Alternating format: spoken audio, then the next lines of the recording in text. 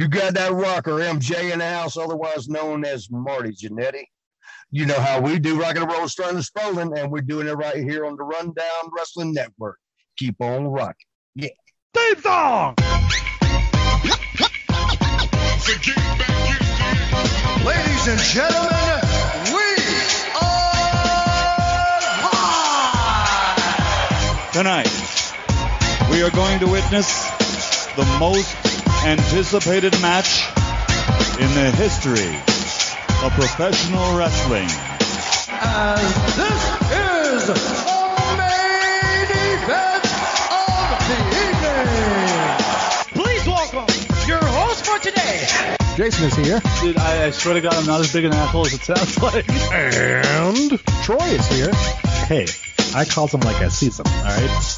Look at it this way. It's the first thing we've done together as a team. I grab my dick, you grab your dick. You work my arm, I work your arm. Same time.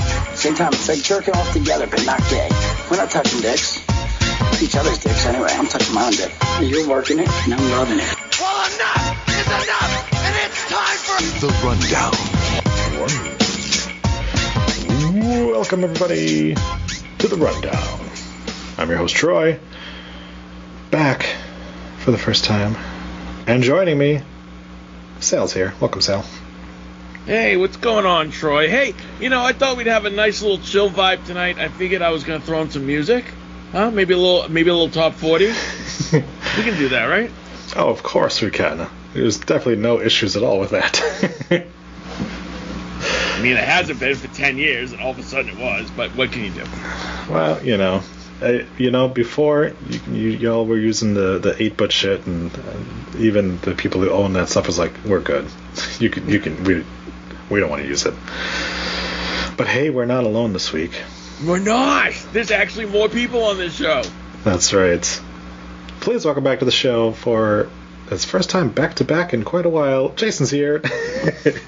I'm just excited that we can finally prove to people that you and I are allowed to be on the show at the same time. Right. There's a thing where if you were off, I was on. When I was on, you were. So, although I do have a question. I was just trying to listen to AEW Rundown episode 37. Do you know where that is? I can't seem to find it.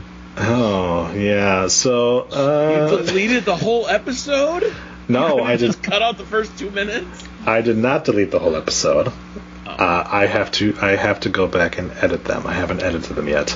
I had to revert them to drafts. So for a peek behind the curtain, we got DMCA'd. So any of the, well, not even any of them, just select episodes of the AW Rundown. If I may for a second. Yes. If I may for a second. We got hit for using the same songs. Got. Yes. Yep. So the AC/DC version that you guys used for a little bit on that. But again, not all of them. Right. as I was going through.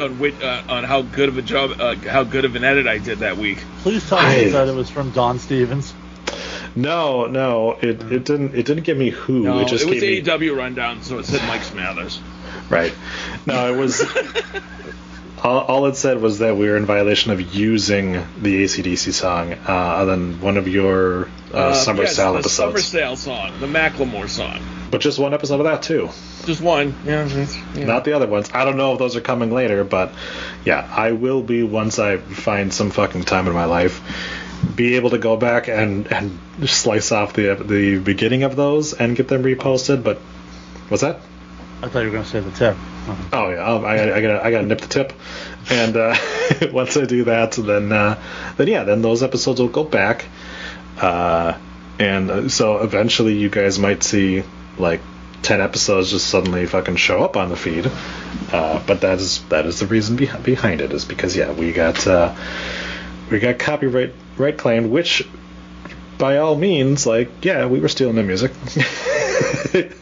We're not lying about it, but again, it's like, I mean, we're not profiting off of it. No. So it's sort of like, trust me, we're not making any money off that shit. We're not using the whole song. We've always kept it to like a minute. And to be honest, if they wanted credit, I would have gladly put That was TNT by AC/DC. Now let's get to the show. As somebody who pays all of the fees for this, I can tell you we are not making a profit.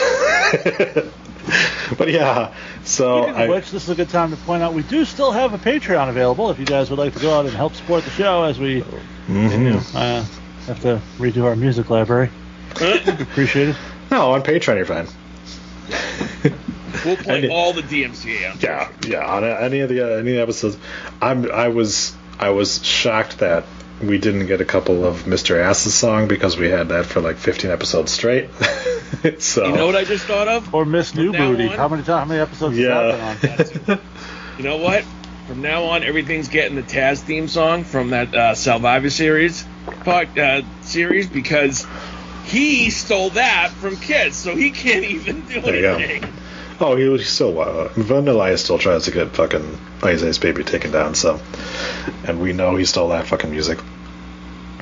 No, the original goes. It's not the same. His goes da da da da da da. Yep. Same dog. Still one of my favorite moments in MTV history. Oh god. Between that and the fucking American Badass song by Kid Rock, we're just like, that's Metallica. I know what Metallica sounds like. That is clearly Metallica in the background. Anyways, hey, so it's been a little bit. I have a question for both of you, but first, let's go ahead and talk about what's been going on. Both of you were on last week. Thank you for stepping in there and doing the show Wednesday. That was very cool. We are back again on a Wednesday, but only because I have a previous engagement tomorrow, so I'm not able to do the show. And we didn't want to do another two-man booth if we could do a three. So, Jason, what's been going on with you, man? Well, so before I get into my personal stuff, this is a good news, bad news situation.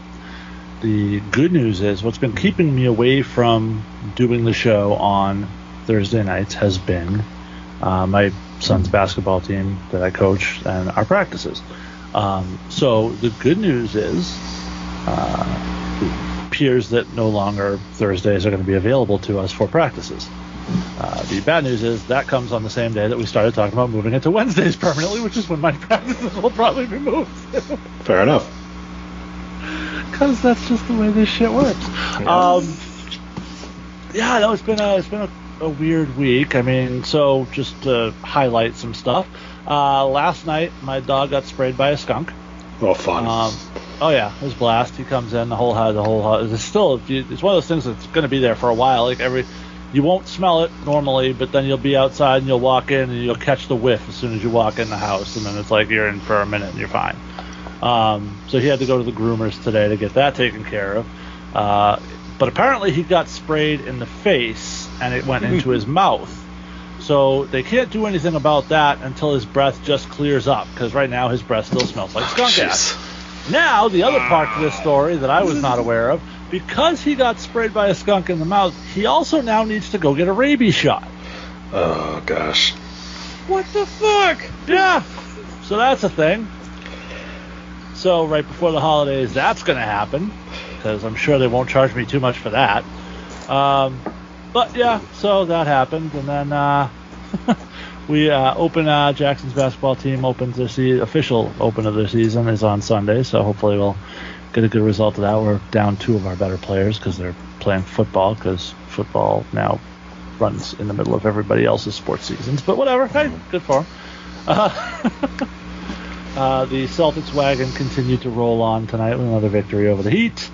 But funny story for myself. So usually once a year at my work, and for those who don't know, I think I mentioned on the show, I work in IT. So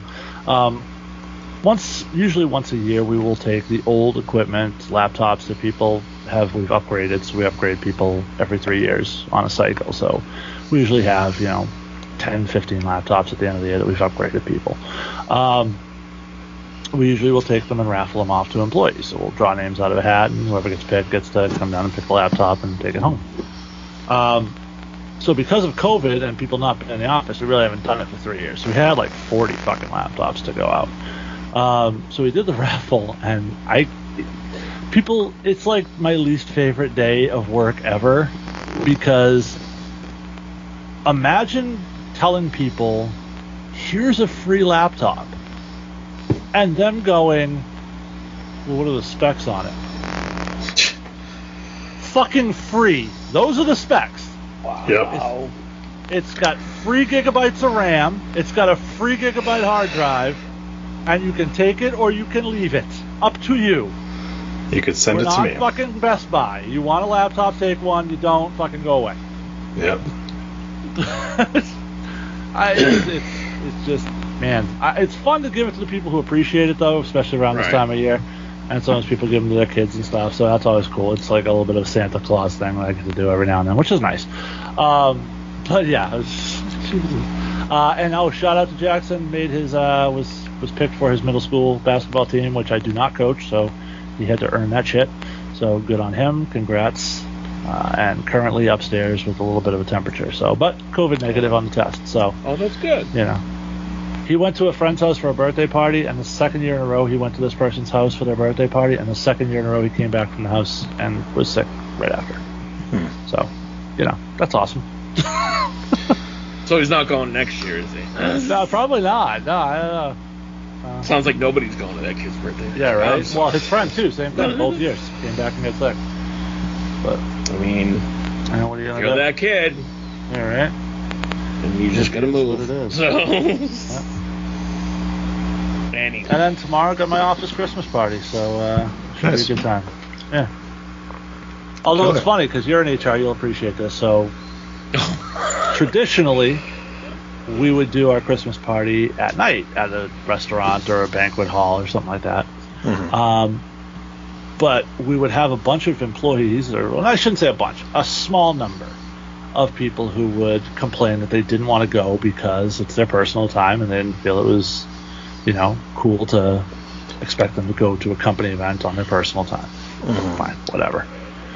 So this year my company decided, fine, you know what we'll do? We'll close the office. We'll have a luncheon at noon. We'll just run it till 5. People can stay and drink and hang out if they want, and that's cool. People still said, can I use PTO and just not go? Of course they did. Like, how big of an asshole do you have to be to like opt out of it? It annoyed me, but sure, whatever. Like, people go to a lot of lengths to put this shit together, and it's like, you know, you can't be bothered to fucking be appreciative. I mean, Nothing drives me more insane than people who are unappreciative. Like, I will do anything in the world for anybody that I know, as long as they say thank you, just so that I know that they appreciate it, and that's really all it takes with me. Yeah. So. I can understand not going when it's out of work hours, because I can't go to anything at night because I got my kids and stuff like that. So I understand that, but yeah, you're saying that it's during the workday because you have your kids. They're simply opting not to go because they don't feel they should have to. Right, which is ridiculous. Yeah. Yeah. But I did manage to. I mentioned last week I was going to go see Black Panther 2, so I did see that. Nice. And Sal and I had very different opinions of that movie. Oh no, you didn't like it? I was not a fan. I was not a fan. Wow. Okay, I really enjoyed that. No, I was. There were parts I liked, but first off, too long. Second off, large points. I felt like I was watching Aquaman. I get that.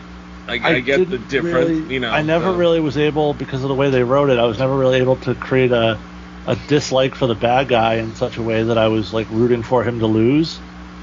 Okay, that's fair. His intentions were sort of noble, which is always a bad thing in a bad guy, because there are certain types where, like, for example, Thanos, his goal was to try to make the world a better place for the people who survived. But he was going to do that by killing a bunch of people. Right. This guy wasn't really doing that. You know what I mean? The motivations were very different. Well, this guy made it clear that he kind of wanted to go to war with the surface people. But it wasn't about power. It was about self-preservation for his people. Sure, but then you're killing. But then it's genocide. But the first movie had that same problem, because the bad guy in that Killmonger wanted to share the technology with the rest of the world because they could save lives.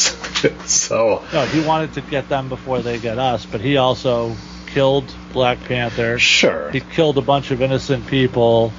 Like, they did a good job of establishing him as sort of a piece of shit. But they killed his father. So. But he did still have some aspect of him that was trying to do and that's good. what I'm saying. Even Thanos did too. There's a degree to which it makes a character compelling, and then there's a degree to which it makes the character hard to root against. I didn't get that with this guy. I felt like they crossed that line.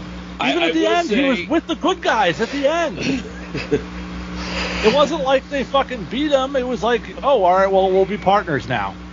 Well, spoiler alert for anybody who hasn't seen the movie. I'm gonna fucking get in depth on this shit. Apparently, I haven't seen it, so I don't know what you're talking about. Okay, well, then I'm not sure too much. I'll put you this way. I thought they did a good job without Chadwick Boseman, and I thought they did a good job. What is it? Boseman. Okay.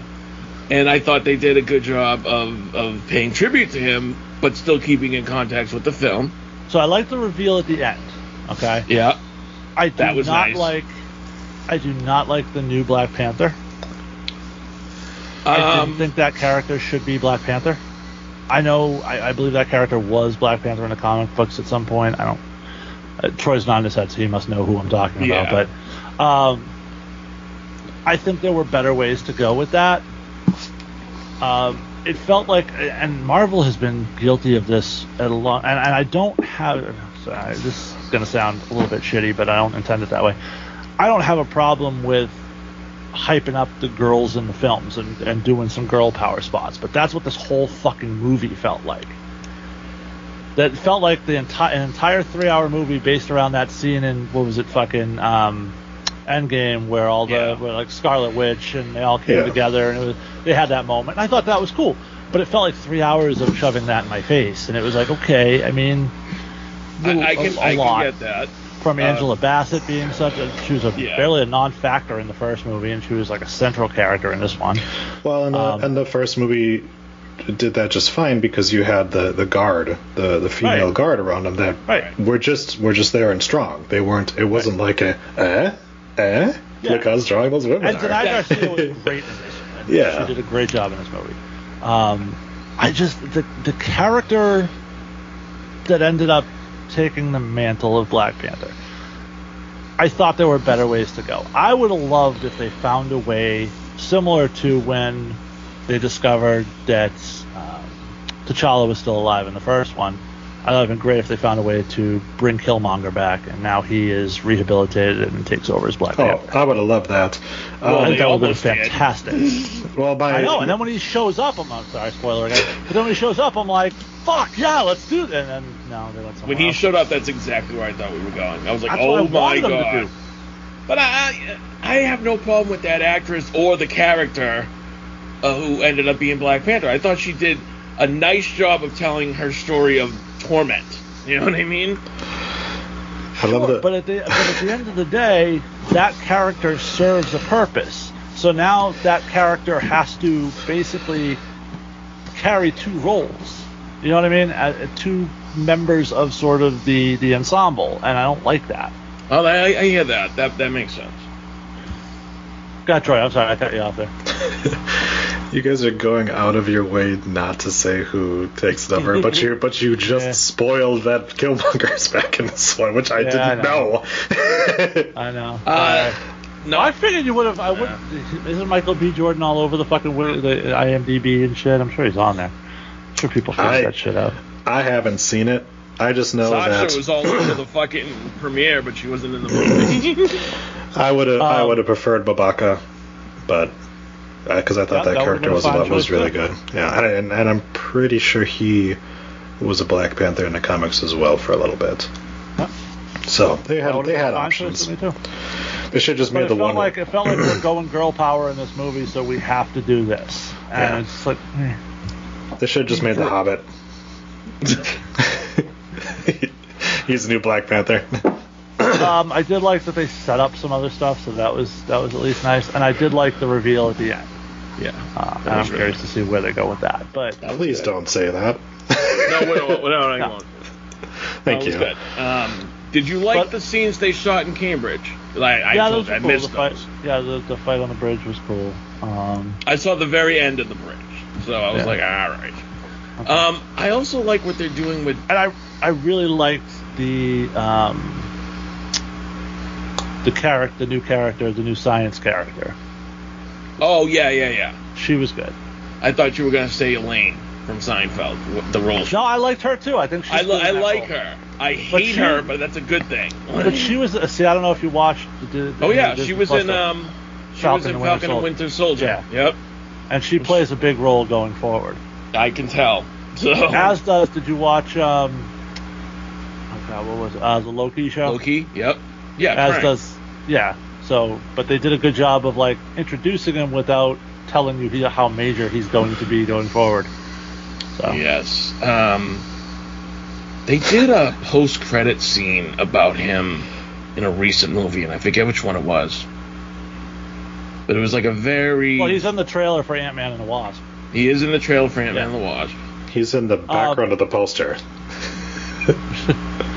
So it's not really a spoiler that what is his fucking name? Jonathan Majors is the actor, but I don't remember what his King. It's not really a spoiler that King is that you're talking about him when he's literally. We talked about this last week or 2 weeks ago that his fucking face is all over the poster and everything.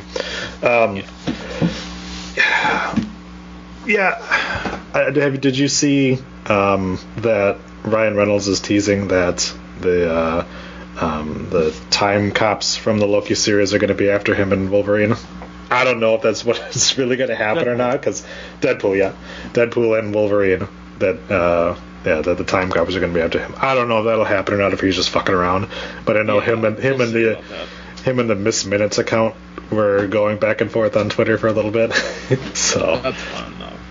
But again, you can't take anything that guy says as serious, so it's kind of hard to go down. But I also felt like this sort of incarnation of Marvel movies was going to be sort of they had to sort of reset a lot of foundation pieces and to go forward, and I think maybe for some people that's annoying, but it is, I think if that movie had been 2 hours instead of 3, I'd have probably enjoyed it more. Sure. I feel like they shoehorned the third hour in just to try to do it, and ended up putting in a lot of stuff that you probably could have done without. That's fair. I will say that's fair, because there were definitely points where I'm like, you could have ended it over here, way back here. Right. Yeah, no, I get that. The thing with Marvel, it's so tough, because I think, originally you had people like Robert Downey Jr. and Chris Hemsworth, and like all these people who were like larger than life when they played those characters, especially going into Endgame and Infinity still have War. Chris Hemsworth, but yeah.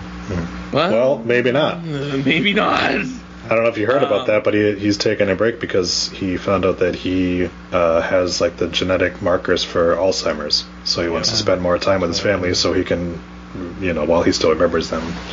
Yeah. So I don't know how much longer we're going to have him as Thor, but now that you set up that Natalie Portman could potentially, never mind. No, but they have to put pieces in place for obviously what they're going to do in Phase 5 and 6 and New Avengers, and I think they did a decent job with some people like Kate Bishop and Yelena, Yeah. But we'll see. We'll see how it kind of pans out. I do sort of worry if they're going to continue to go down the route of replacing the heroes like they do in the comics, that people are going to start feeling like it's like bad sequels or reboots kind of thing, because we know now that they're going to have that's what, now that you say that, what kind of vibe I got from Black Panther 2? It's like, do you remember, some of you might not, but back in the day we used to have these things called video stores where you would go and rent movies. I remember. And you could always go in and you would find like Cruel Intentions 2. Yep. The fuck is that? And it's like a completely different, a similar premise with completely different fucking cast. That's sort of what Black Panther 2 felt like to me. Yeah. So They now had the same cast. Not with your main character not there and the way you chose to replace him. go watch like Wrong Turn 4 and tell me how well that sets up. Yeah. Troy's reviewed some of those movies on on Slasher that are just like and they're not. Look at the later Final Destination. I think the problem with Slasher now is that you try to review shit that's good. You need to do like the horrible horror movies. Actually, you want an episode? I always enjoy your shit more when you loathe what you're watching. I might have to, honestly. Do you want a big pop in your numbers? You should do Terrifier 2. Because it has that wrestling tie-in, right? Does it? And you hate... Yeah, because Jericho's in it. Oh, God. I know that. I didn't know that either. Yeah, I heard about that. So, I watched the first Terrifier movie. I enjoyed it, but that was another one. I thought it was pretty good. But that was another one of those ones where I don't think that the hype matches this movie. Like, because people are talking about it being like so fucking amazing and stuff like that, and I was like, it's good. It has some parts in it that, like, that actor that plays Art the Clown is good. He's got a presence to him, and the one scene that everyone talks about is shocking. But yeah, from what I heard of this new one, I know people were bitching because there wasn't any titties in it. But it's like, a movie doesn't need. Look, a movie doesn't need titties to be good, but it does help. It does help if they're in there. Now, when you have something like this, where like the first one had so much nudity in it, and the second one doesn't, it starts to feel like the new Game of Thrones series, where you're like, where is all of it? And like it's on our Discord apparently. Yeah, and like the Witcher season 1 had a lot of it, and they were fucking amazing. And the second season, I was like, well, I'm like 4 episodes into this, and we haven't seen anyone's tits. What's going on in this thing? And so it starts to get a little bit. It's like, yeah, I start to lose a little bit of the hook. There was a series a while ago on Starz called Spartacus: Blood and Sand. Right? Yep. Season 1 was pretty much an orgy every episode. Yeah. But then season 2, they were like, it takes place like out like in the mountains and stuff, and there wasn't like that much opportunity for it. And I'm like, this doesn't feel the same. A lot of it is because the expectations for it are lower, so they're able to do more stuff like that. So they're like, yeah, we can throw some nudity in it. Once the series winds up being a success, then they're like, well, we want to make it a little bit more mainstream. So let's take out the nudity on it, and that way we can maybe convince more people to watch it. And that's what happens with so much of that shit. Yep. It's funny that we're talking so much about movies, because that was actually my question of the week for you guys. Oh, okay. So, what is a movie, or you could go with the TV series as well, that you have watched 10 or more times? While you guys ruminate on that, I'll go ahead and give mine. Jason knows that obviously I have seen The Mummy more times than I can count. Not at all because it is a good movie, but because for whatever reason it just resonates with me. Jurassic Park 1 and 2, definitely movies I've seen more than 10 times in my life. Jurassic World, mostly only because of the fact that for a while there, like every Friday we were doing like a pizza day for my wife and kids, and we would just throw on one of the Jurassic Park movies. You notice I didn't include Jurassic Park 3 in it because fuck that movie. Yeah. Coraline, just because my daughters love that movie so much. Nightmare Before Christmas, and Beetlejuice is definitely one that I will throw on just at random times. I would say probably also the first Ghostbusters. I would throw that in there as well. No, those aren't my favorite movies. They're just movies that I can throw on and just enjoy, or even throw it on in the background. What about you, Sal? What would you say is like a movie that you can just continue to keep watching and you've seen like 10 times?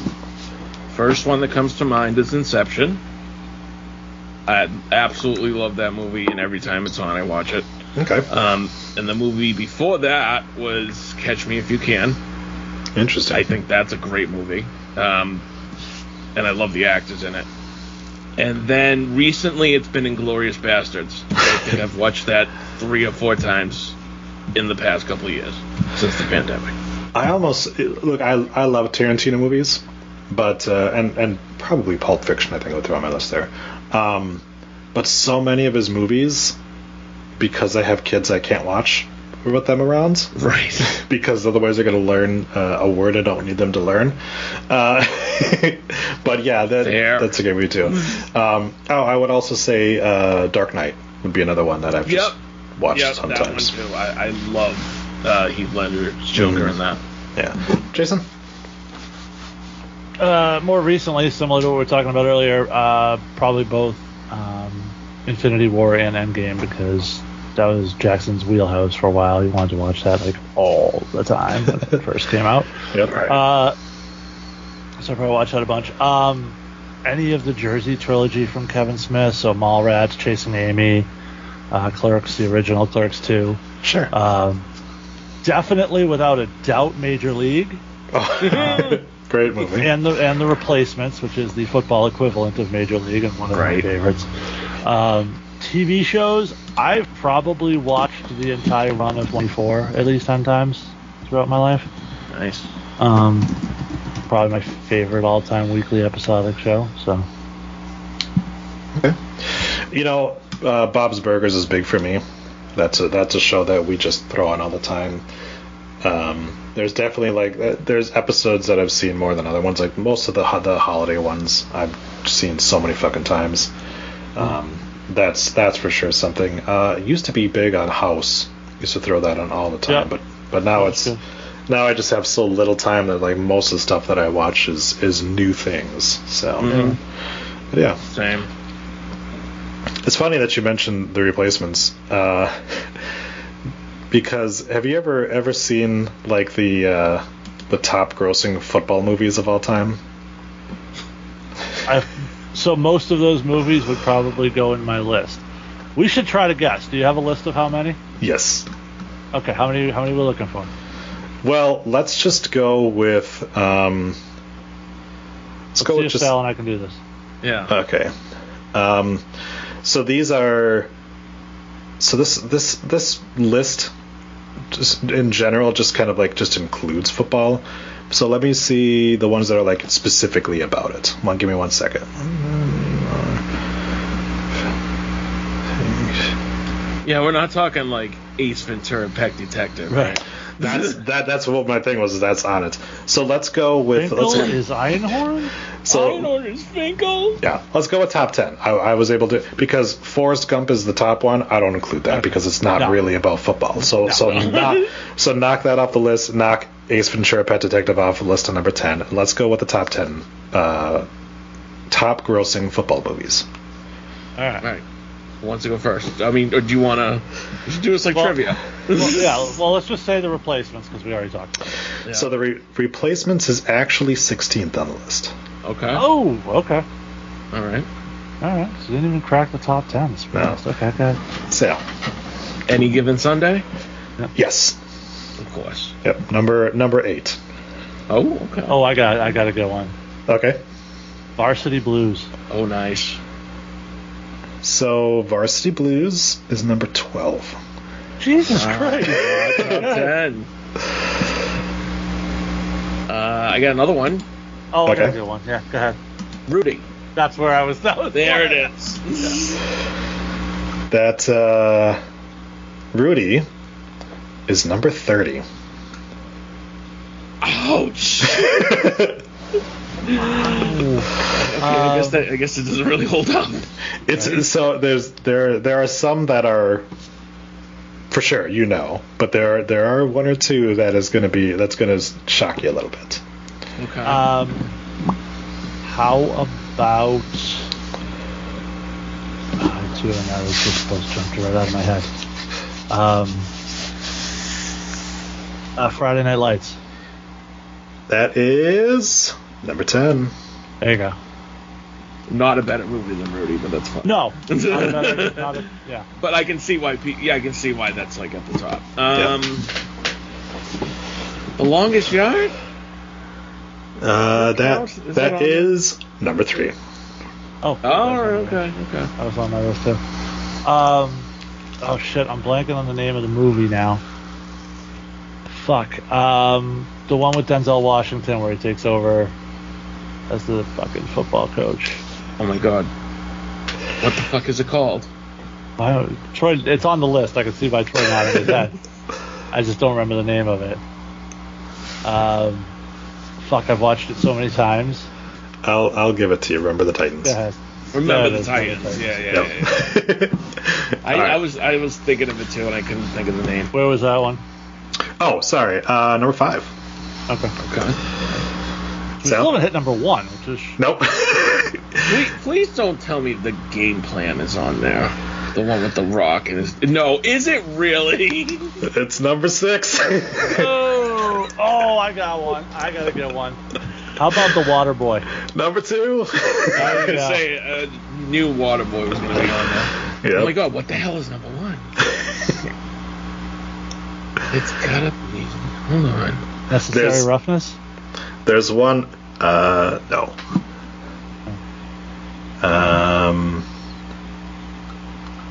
Boy, where is Necessary? Oh, there it is. 27 for Necessary Roughness. Oh, boy. I thought this would be super easy. I would have said the placements too. Well, so there's definitely one that I'm surprised you guys haven't talked about. Because it has its place in pop culture. Like I said, the other ones are definitely like football-centric movies, but, you know. We said any given Sundays, it's not that.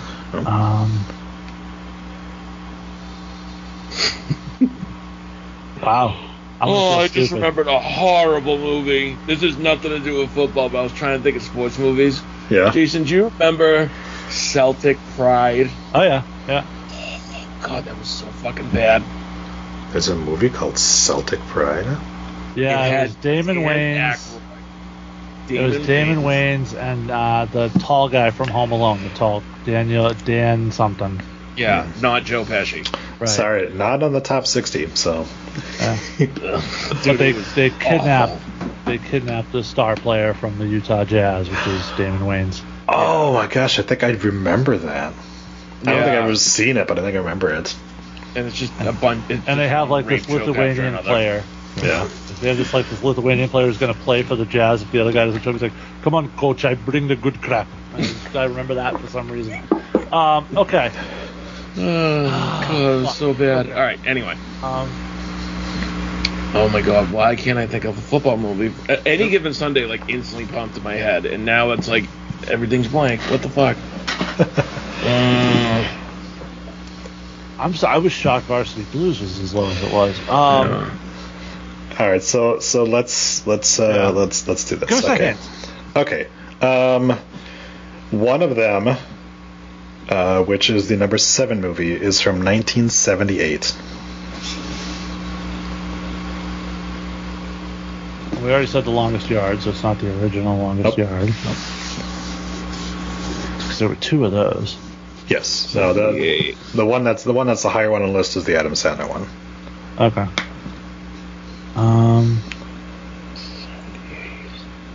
Actor? Hold on. Well, 78, so it was before I was born, so I'm sure Robert Redford was part of it or something. It was directed by and starring Warren Beatty. I have no fucking clue. Oh, was it the one about Lombardi? No. No. Okay. It was Heaven Can Wait. Never seen it. No. Okay. Well, it's a Los Angeles Rams quarterback who gets killed. So, so that is it's not number like an 7. Angels in the Outfield thing, is it? Sort of. That's what it sounds like. Okay.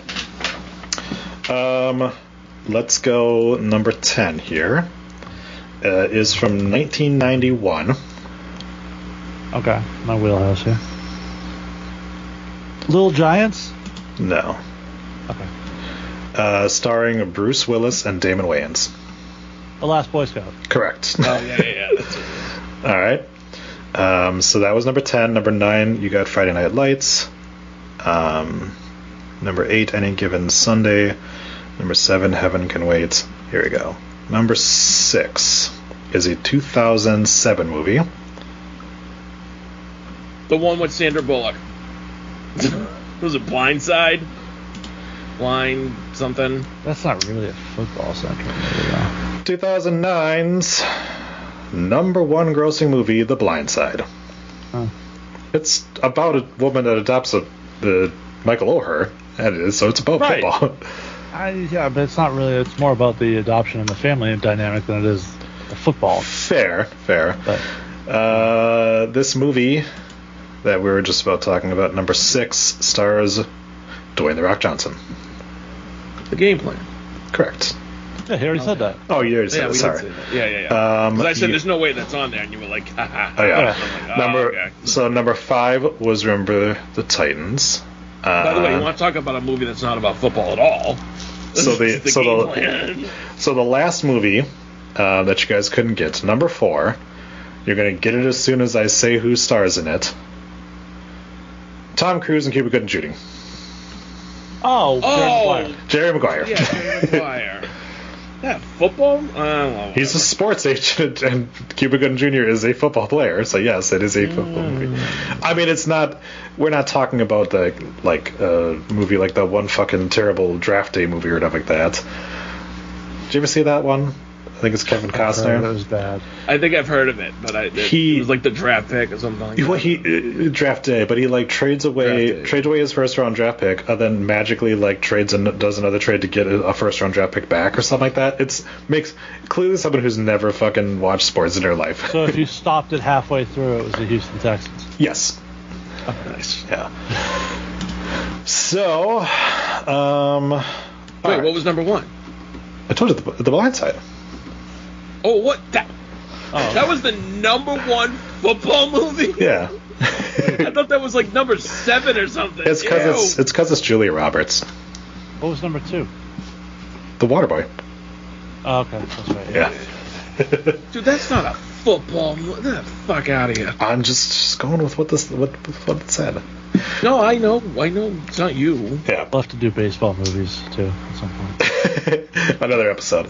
Hey, so Yes. I got another fun thing for you guys before we get into the pay-per-view. Okay. I found 2 different wrestling legends' take on Sami Zayn being a part of the Bloodline. And I want to see I want to show you guys a stark contrast between these 2 guys' opinions. So first off, one of them Ric Flair. So first off, No, don't tell us who they are yet. that's what I was going to do. Is I'm going to give you the clickbait headline. Oh, sorry, because I've already seen some of these. Okay. WWE Hall of Famer felt that Sami Zayn joining the Bloodline diluted the group. I'm gonna say Rikishi. Oh, Rikishi loves him. Of course, it's Ric Flair. Oh, was it really? Yeah. So here's what Ric Flair says about it. Well, I'm not going to do a Flair voice. I thought about it for a second, but I'm like, no. First of all, at first, I was very open about it. While you're reading it, why don't you just run around whipping your dick out and appropriately? That'll be your Ric Flair impression. Yeah. So amazingly, he goes an entire paragraph without mentioning his daughter here. But he says, I was very open about it that I didn't even like him being with the Bloodline. I thought he diluted it. But I know in sitting and talking with Booker T, everyone looks at it differently. I was with Booker T in New York at an autograph session, and Booker thinks the sun rises and falls on the guy. Looking at Roman and what Bloodline is and how they conduct themselves, I found him bringing way too much comedy to it. But apparently it's worked. Maybe that's me being old school, or out of touch. But when you got a serious character like the Usos, who I don't even think I have to argue are the best tag team right now in business as heels, Roman is over like nobody else. I don't like it because the kid is comical. His character is comical. That's what Ric Flair has to say about Sami Zayn. I get his issue with that, but it helps rounded out. You don't need like a dead serious group all the time. Like, it's super entertaining with Sami. I'm and gonna tell you the Bobby. truth. I watch wrestling at this point just to watch Sami Zayn make the Usos laugh. There you go. So this is the thing. Obviously, Don't get used to that. Yeah, we know that there are going to be some people who aren't a huge fan of it, but again, it's like, sorry, but the Bloodline was kind of getting stale without Sami before Sami got in there, and Sami brought a whole new thing. So here's my second person. This one's not going to be one of those trying to figure it out. The Undertaker. He gave his thoughts on the Sami Zayn storyline. Okay? Sami's character is so intriguing in that whole mix. It is very clear who the Bloodline is and what they stand for, and they go out and do their deal. But adding Sami, that gives so many more layers. Plus, you have that tension between Sami, the Usos, and Roman. It works well. Sami is a vital part of the whole thing, and he's never been a bigger star. But this is also important for the Bloodline. It gives them something new. Roman has been champion for over 2 years. That means he has to go out and beat everyone he faces, right? That's tough, but it's a new dynamic with Sami in there. How can you not enjoy this? It's great storytelling. I don't disagree with anything he said. So. That guy know about telling stories. So Ric Flair, the guy that used to strut and then fall flat on his face, thinks Sami Zayn is too comical and it doesn't work. The Undertaker, a guy who was serious his entire career, is like, this is the greatest thing ever. Go figure. There you go. Now, when I saw WWE Hall of I Fame... think Flair's more or less just upset because when Andrade resigns and Charlotte comes back, they can't do the Bloodline because it's already been done. You know, that was the thing, was... So when I saw the clickbait headline, I was like, it's either going to be Bully Ray or Ric Flair. Because... Now, Bully loves it. Which I was surprised by, because normally he is so anti-WWE on a lot of things. Now I know, like, Gail Kim already came out and said that she hates it, and she also made a joke about Lyra Valkyria, because it's close to Taya Valkyrie. It's like, her name was Effie Valkyrie. Like, guess what? People have the same last name sometime in wrestling. But of course, Fed bad, so... Hilariously, though, I would rather read the opinions of Ric Flair and The Undertaker versus Gail Kim. I'm really worried about the opinion on the business of someone who takes the business so seriously that they eliminated themselves from a fucking battle royal in probably the most unprofessional thing I've ever seen. Yes. Go ahead. Yeah. Yep. Yeah. Again, that her and Maria Kanellis, those are people who will take every shot they can at WWE, even if they don't really feel that way. Flair will take until WWE pays them again. Right. Flair will take every shot he can because he thinks Charlotte should be on every second of every fucking match. But which, like, again, like, Charlotte is great, and I'm excited to have her back. But I don't need her dad constantly being like, I can't jerk off till I see her on screen. Like, he's just sucks. But anyways, so we have, unless you guys got anything else, I think we can start talking about the pay-per-view. Yeah. I think it's a good segue. All right. Ric Flair jerking off is a good segue to Survivor Series. Ric Flair. I talk about Sami Zayn. That was the articles we were talking about. People's opinions on Sami with the Bloodline. Yeah. So I was ignoring the Ric Flair jerking off thing, but that's okay. Just think about that in your head for a minute, what that looks like, Sal. No. He probably comes and then struts and then falls face first into his own cum pile.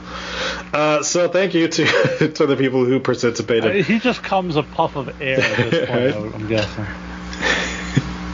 Yeah, right, Flick? How was me coming? So thank you to the people who participated in our predictions poll.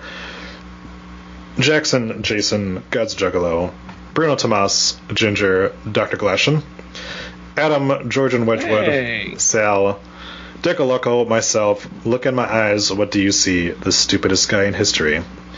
And what's more oozy than Mandy's titties? It's Fetus Rhodes. So thank you to all of you guys for participating. So let's get into it, because in a more typical Triple H fashion, we didn't have any fluff pieces in this event. We had 5 matches, and all of them were important. That's a very typical Triple H thing, Yes. actually.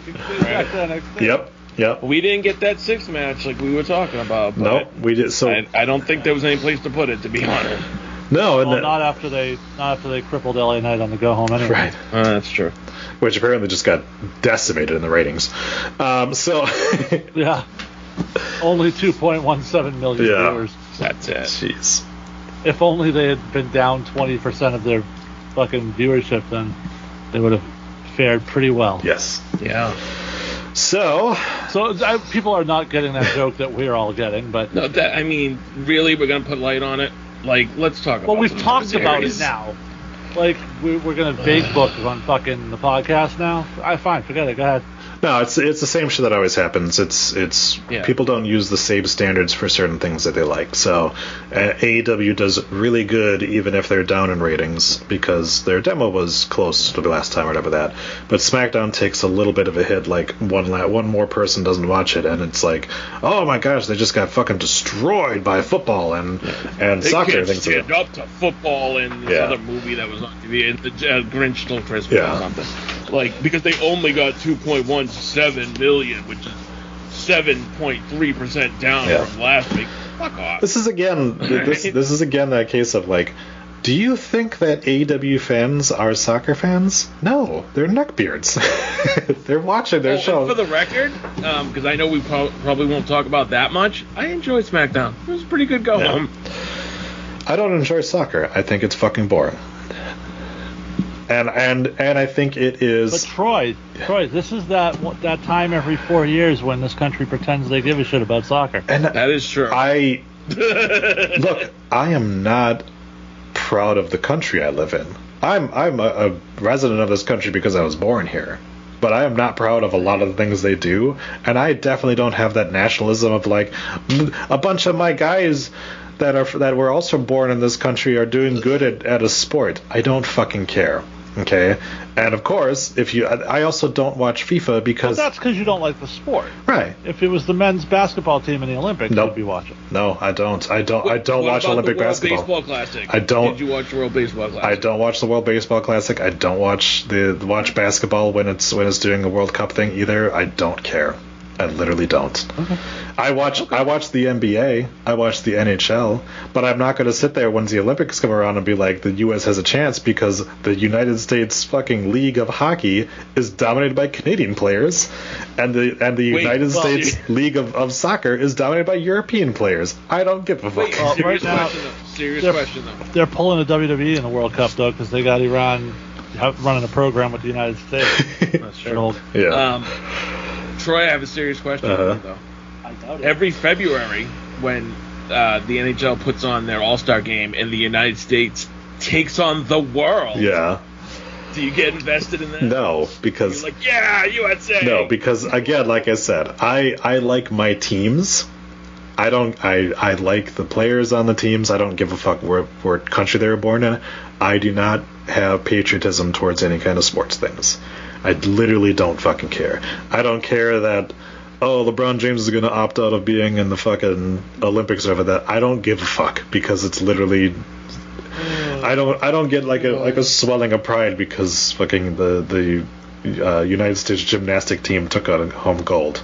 I don't fucking care. All right, because I have seen the things that this country does, and yeah. So, yeah, I'm not going to be. I don't do that kind of shit. But that's cool. You want to pretend you like soccer? Cool. Enjoy your 0-0 tie after fucking 3 hours of a game.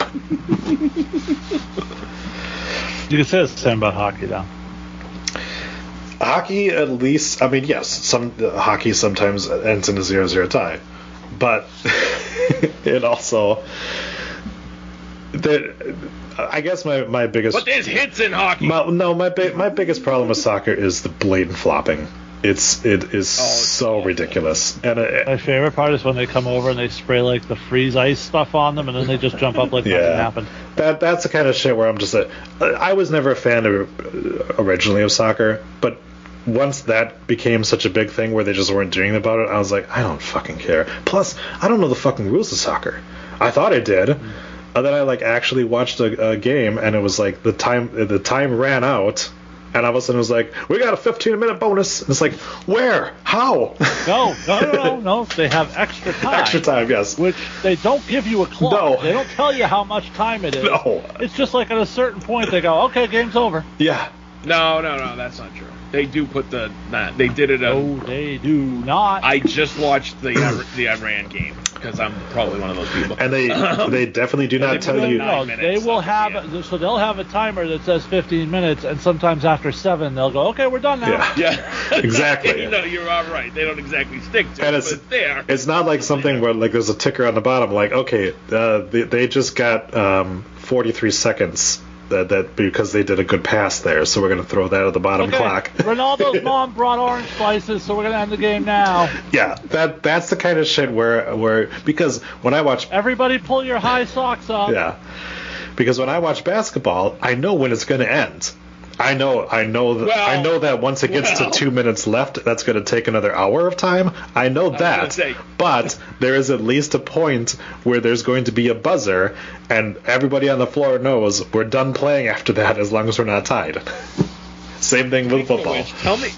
Tell me, there's only 2 minutes left in this game. Isn't the best line that's ever been used? You're watching sports and you know that your wife doesn't want to watch sports anymore. Oh my gosh, yeah. Only 2 minutes left. Only 2 minutes left. 2 minutes left. Look, it's spent some time there. Yeah. So Survivor Series happened. Yeah, Survivor Series happened. So the first War Games match.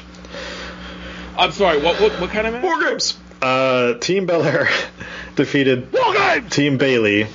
War Games. Fetus Sal Jordan. By the way, can I just tell you how much I love the fact that before the event started, Triple H tweeted out a thing like it's just not the same without, and then a clip of all the William Regal War Games things. And then that caused fucking Dave Meltzer to go into fans to be like, oh, you should fucking sue you for that. Yeah. For what? It's their footage. You fucking footage. I would not be shocked if Don Stevens tried to fucking DMCA it. Because of course they would. But also it caused fucking Shitstain to turn around and be like, no, he's still with the company. He signed a year contract. And the next day he was like, wait. People figured out the timeline of that. No, he signed a 3-year contract. He's good. He's good for 3 years. Just the fucking back and forth with that douchebag of like, no, he's not going anywhere. He's not going anywhere. He's fine. He's right there. Anyway, Team Belair defeats Team Bailey. Fetus, Sal, Jordan, myself, Dr. Glashan, all get a point for that one. That was kind of like a 50-50 split on who we picked for that, which is good because we made it unpredictable. So my question is this now. What the fuck is the point of damage control? That's a good question. They don't win anything. They've gotten their asses kicked 3-on-1 by Bianca, now also by Becky. And they've lost every major match they've pretty much been in. They're kind of like 3MB at this point. They might as well stop playing air guitar. Seriously. Like, the reason I picked them to win this match is like, okay, so this is a War Games match. It doesn't hurt Bianca to lose this. She's not going to lose her title. You can have Alexa take the loss. It doesn't hurt her. It doesn't hurt anybody else. It doesn't hurt Becky. Becky can look great. And it was a perfect spot to have Damage Control win the match. And they still didn't do it. So not only did they not win the match, they were the ones that got pinned pretty much. It wasn't all Rhea. You need to know about what their plans are for Damage Control, right. I think. Rhea wasn't in that final spot. Neither was Nikki. Becky pretty much pinned the tag champs by herself. Yeah. All while Bayley got yet another KOD, this time into the side of the cage. That looked fucking awful. Which kind of looked really clunky and probably shouldn't have been done. But not the clunkiest move on this show by a lot, but go ahead. First of all, I will say, nice job to open SmackDown when they announced who their fifth partner was going to be. Becky got the big pop, of course. Now, do you think that they hurried through that and put it first and ran through that because of the overrun of the college football game? So they started SmackDown late. So they were like, we got to fucking make sure we get this in, if nothing else. So let's just fucking do it now. if it was an audible they had to call, they made the right call. So the segment seemed rushed, didn't it? Yeah. No, it did. It was like, oh, hey, we said we were going to be here. We're here. Here's our partner, Becky. Right. Yeah. Yeah, no, it definitely seemed like they were pressed for time. But, no, I love the choice. Obviously, we had heard, rumors that was about the timeline. Her, she'd be rehab and she'd be back, and she gets the big win at War Games. I don't really get why Rhea and Michin were in this match still. We talked about this last week. I know, but watching the match didn't show me any reason for them to be in there, so could easily replace them with like Candice and like someone else. I don't know. But whatever. Also, Rhea got misted, and it was blue this time. Yeah. So clearly she sucked off the blue meanie before the match. Yep. Yeah, so, I mean, shout out. I mean, that guy did bang Jasmine St. Clair for quite a while, so probably more like the blue meaty. I think it showed. Shout out to Becky Lynch for doing putting her body on the line in this match. Yep. Jumping from the top of the fucking cage. Yeah. The one thing, though, and I can say this about the men's match, too, but I don't like when we take 10 minutes to get weapons in the cage. I get it. Are we going to talk about, as much as I love her, we're going to talk about Io Sky accidentally flipping herself over while trying to do the double knees in the corner and getting stuck upside down against the cage? Yep. Io had a bad day. Twice. She had a real bad day. Did you see that she fucking fell off the stairs at the end when they were leaving after the match too? Yeah. And then Rhea just picks her up and just fucking carries her. Well, spoiler alert for AEW tonight, Moxley fell off the stage. That's what I saw something about that, and I was like, I'm gonna have to watch that later. Yeah. Nice. Yeah. So. Yeah, not the best night for Io, but then again, I don't know. But for all of this stuff, guys, I thought this match was fantastic. It was very similar to the War Games matches that they did down in NXT, where you take, 10 people, you shove them in a cage, but you still manage to build stories out of that and develop the stories that we're currently running. And, I think it was just very well done, very well produced. Very well produced. And we instantly knew that we were getting Bayley and Damage Control away from Bianca. We were transitioning and at no point them to did this Becky. match feel like it was an hour. No. Again, we'll talk about the men's match later, but definitely not the women's. So I think there is a question on where we go from here with a lot of these people. Obviously, Belair having the championship, and you're not going to have Becky face off against her, right? Because they're both faces, and they were friendly. Well, I think we've pretty clearly established Becky versus Bayley at this point. Yeah, that is clear. And I feel like the way they sort of sped through the Mia Yim, Rhea Ripley stuff to the point where Rhea's already pinned her in a match, I really think, and some people have said the Mania program is Rhea and Bianca, and maybe it is, but it feels like we're already sort of putting Mia Yim off of Rhea so that Rhea can go do something else. And it sort of feels like that would be Bianca Belair. So I had somebody do some math today, and I was thinking about it because there's no December pay-per-view, right? But I feel like Rhea's going to get the title shot at Rumble, and they might go Charlotte and Bianca at Mania and have Charlotte return in the Rumble and win the... Did I get it right? I mean... they might have Charlotte make a surprise return in the Rumble. Surprise return. And then win it and face Bianca at Mania, because I think that's the Mania program. You do Charlotte and Bianca, and then you put Becky on the other show against Ronda. Maybe. No, I think you put the belt on Rhea, and then Charlotte and Bianca can have their separate program away from the title because it doesn't need it. That's true. That's true.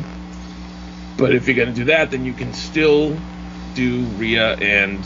versus Sasha at WrestleMania. But I was going to say Rhea and Bianca at Rumble. Yeah. So, yeah, it definitely seems like we're fast-tracking towards that. Maybe. Thankfully there's a lot of different ways they can go. So, sorry, I just had to really quickly watch John Moxley fall off the stage, and it was amazing. Of course you did. Yes, it was. Professionalism. Well, all right, so we're not going to get into tonight's AEW, Fuck no. obviously, but speaking of professionalism, Moxley comes out and cuts the same fucking promo he has cut in every episode of Dynamite. This game's forcing my blood. I'm the baddest. I'm the toughest. Nobody can touch me in this ring, on this mic, blah, blah, blah. Generic wrestling promo number 5, which is pretty much what he cuts every time in AEW. And then Hangman Page proceeds to come out, and he runs away from him and gets his ass kicked. Like, wow, so is Mox turning heel? Because that was a heel promo, and then you ran away. That's what it sounds like. But I don't know. I'm just curious to see what you guys think about it when you watch it. We'll talk about it next week. So. Yeah. I'm sure that all the people who have their little scorecards out, who are WWE only watchers, are like, what the fuck? Stop talking about AEW. I've gone on record before, obviously, with the fact that I don't watch AEW anymore, and I almost feel like I've sort of lost a little bit of the passion and fire in me because I don't have something to hate. So I believe somebody said earlier you're better when you know what you're watching. I feel like, so I don't make New Year's resolutions, because one, I never keep them, and two, I just think that just better yourself. But I feel like my goal for next year is to start hate watching AEW again, so I can join in a little bit more in the conversation. Obviously, I get the big points, but I feel like I'm almost doing a disservice to our fans by not being a masochist and watching AEW, because I used to watch Impact and fucking hated that shit. I still will not. Gia's tits. Yeah. No, he's not gonna watch that. I feel like, okay, dead serious though. I think you're overestimating how many of our fans actually give a shit about AEW. I mean, for a while there, the AEW Rundown was doing better than NXT Rundown. Dr. Glashan didn't participate in the All Out. Yeah, that's what I mean, right? Clearly. Came back for the Survivor Series. Yeah, but I also sort of feel like I'm missing out on some jokes I can make. So by not watching it. Sure. Oh yeah, for comedy content, it's like right. So I might go back and start at least having it on in the background, and just kind of peeking over once in a while. Like, I still hate so much about that shit, and just from the clips I watch and stuff like that. But I just don't feel like I'm not getting that experience of, like, because you guys were talking last week about how shitty the announcers were, and I'm sure that they are. But I don't feel like I've listened to them in a while. And most of the clips I see, there's maybe like one or two lines that I hear. So anyway. Hey, you want a comedy gold mine? Willow Nightingale fought Anna Jay tonight. Was that Anna Jay coming out with dollar bills in her titties? Sorry. No, sorry, not Anna Jay. Jade Cargill. Is that Anna JAS? That's true. There it is. There's that blood pressure spiking a little bit. Anyways, did I see that Jade Cargill came out with the dollar bills in her titties? Is that something that happened? I don't know. Maybe. I haven't watched it. I watched the opening segment. That was it. And then they went to fucking Dax Harwood in a singles match again, and I'm like, they can't fucking, the best tag team in the world can't get a tag team match on the show, but we'll keep throwing them in fucking singles matches. So great, sure. Yeah. And of course, Kiera Hogan, one of the better African American wrestlers around there. Can't do anything with her. Anyways. Plus that ass. She should probably go back and team with Tasha Steelz again. AJ Styles defeated Finn Balor. So Dicko, Bruno, Fetus, Jason, Sal, Troy, and Adam all get a point for that one. And Jason, you called this one last week. You said AJ Styles had to win because otherwise, what was the fucking point of Mission? And sure as shit, that's what happened. AJ Styles picks up the win, thanks in part to the answer to Rhea. So, what you guys think of this match? Jason, you go ahead. I was actually critical last week of the match they had last time at the pay-per-view years ago. This was the opposite of that. This was much better. The chemistry was better. Everything felt like it meant something. There was a little bit of a... And the last time it was thrown together last minute, nobody had expected it. This had a build to it. There was some emotional investment in it. I really enjoyed it. Obviously, these two are fantastic workers. So, yeah, I was all for it. Awesome. It is so weird how badly WWE has conditioned me over the past few years, where one phenomenal forearm ending the match is surprising to me. I was like, he pinned, yeah, sure. Okay. I was not expecting the match at that point. But no, it was good. It was good. I'm kind of all set with Judgment Day and the OC, but at the end of their match on Raw, Kevin Patrick was like, well, I'm sure this is far from over. And I was like, oh, I will say, I love the fact that AJ is another one of those guys who has developed the ability to finish matches with more than one finishing move.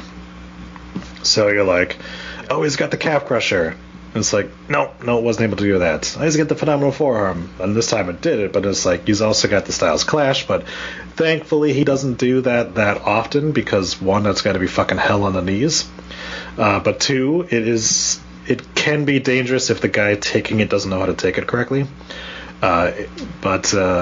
Yeah, that's one of the things that I really enjoy about the WWE style of not having guys always finish the match with the same moves.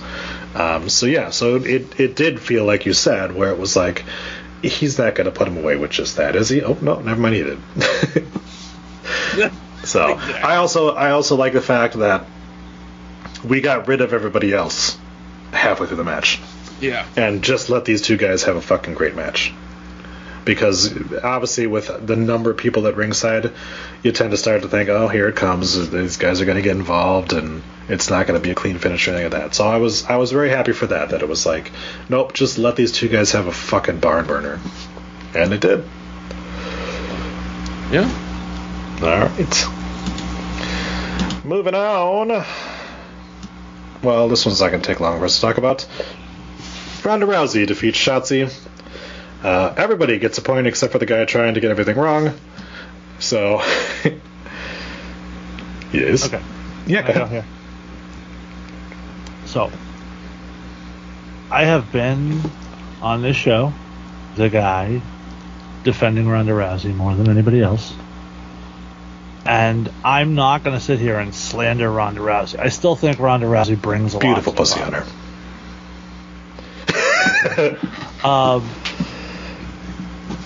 But she needs the right dance partners. And she has not had the right dance partners in this return, basically. She needs somebody who is a seasoned pro, can carry her through a program and a match, a Charlotte, a Becky, a Sasha. Because those matches have all been really good for the most part in ring.